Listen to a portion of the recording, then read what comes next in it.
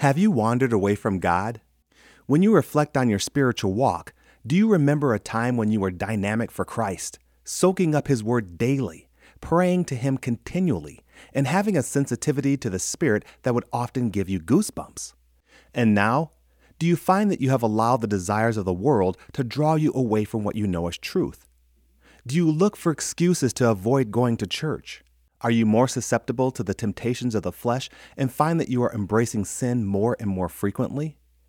Has a tragedy in your life caused your faith to fizzle and your trust in God to wane? If you were once hot for God and are now distant and cold, today I'd like to encourage you to turn your heart back to Him again.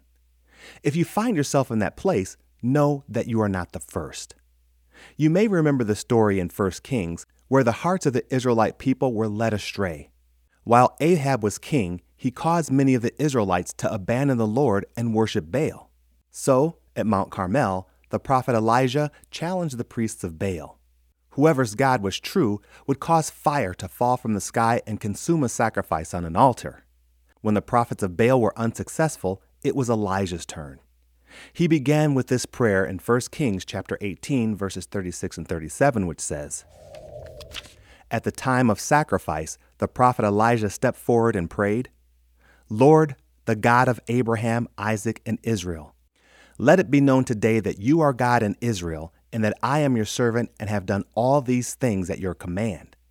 Answer me, Lord, answer me, so these people will know that you, Lord, are God, and that you are turning their hearts back again.' At that, the fire of the Lord fell and consumed the sacrifice, the wood, the stones, the soil, and even licked up all the water that Elijah poured in the trench. If you are away from God today, it is my prayer that it will not take a divine event like this to draw you back to Him. I pray that even now, as you hear these words, a desire for God will be rekindled in you, that even now your heart will be placed back on the road toward God.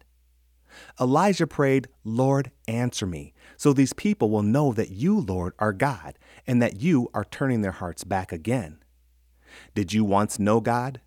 Do you know Him still, but are currently away from Him? Or maybe you've never made the decision to follow Him, to become a believer and accept the free gift that Jesus gave when He sacrificed Himself on the cross.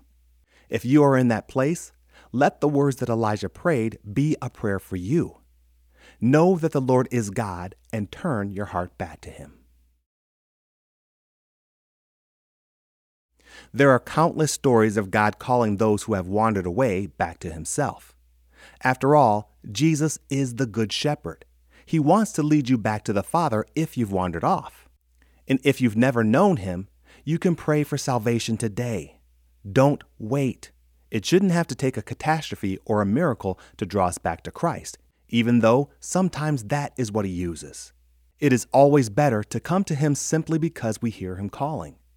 Do you hear Him calling? Do you feel in your heart that it is time to come back to Him? If so, I encourage you to pray to Him. Repent and allow God to turn your heart back to Him again. Or open your heart to God for the very first time. Ask Him to transform you from the inside. Find a Christian or a Bible-believing church to help you walk the path and live the life. It is God's desire that none die without knowing Him. But we all have free will, and ultimately, we have to make the decision to turn our hearts to Him. I encourage you to do that right now. Thank you for listening to the Lord of My Life podcast, and be sure to visit our website at ktfproductions.com.